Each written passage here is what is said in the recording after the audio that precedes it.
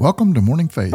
My name is David Moore. Today's topic, where are you going? Has your life slipped into a rut? The definition of a rut has been given as a grave with the ends kicked out. Why am I alive? What is my goal? Where am I headed? So have you ever wondered about the answers to these questions? The Bible has the answers. The Bible talks about the Apostle Paul. Paul was born into a position, both socially and politically, that was as privileged as anything that the day had to offer. He was born a Roman citizen in the time when the Roman Empire encompassed 80% of the known world. He was born into a family that could afford to have him taught by the best teachers of the day. He was born into a family that was among the influential group in the Jewish faith, which controlled the Jewish people under the authority of the Roman supervisor of the area.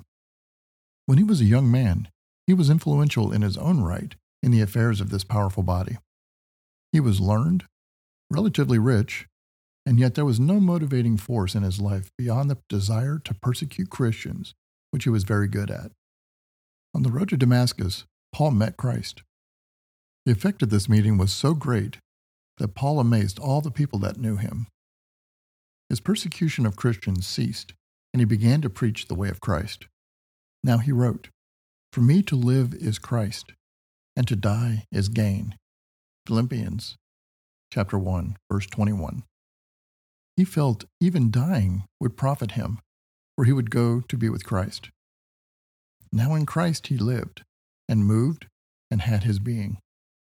Paul stated that, "I press toward the mark of the prize of the high calling of God in Christ Jesus." Philippians chapter 3, verse 14. His God-given goal was to be a servant of Jesus Christ, called to be an apostle, separated unto the gospel of God. Romans chapter 1, verse 1. You and I may be called to do various things from mission work to the job at which we are working now, but we must know Christ in order for him to give us this higher purpose. Christ can do for each of us that which he did for Paul, give us meaning, an objective, and a joy in life. However, the thing that separates us from Christ is sin.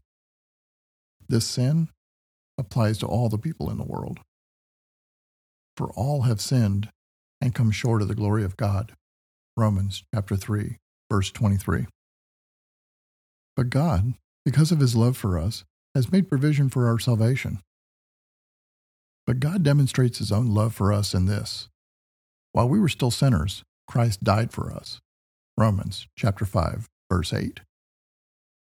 Christ has made payment for our sins, and all we have to do is take the gift by acknowledging that we have sinned and ask for forgiveness. As with Paul, a choice to follow Jesus can be just the change in our life's focus that we need to provide purpose and motivation. So, where are you prepared to go to get out of the rut? Thanks for listening to Morning Faith. For other podcasts, please visit us at 316ministry.cc. If you would like to donate to this effort and others like it, please locate the donate button on our website at the top of the page. All support is very welcome and is used to grow the kingdom of God. Thank you and have a blessed day.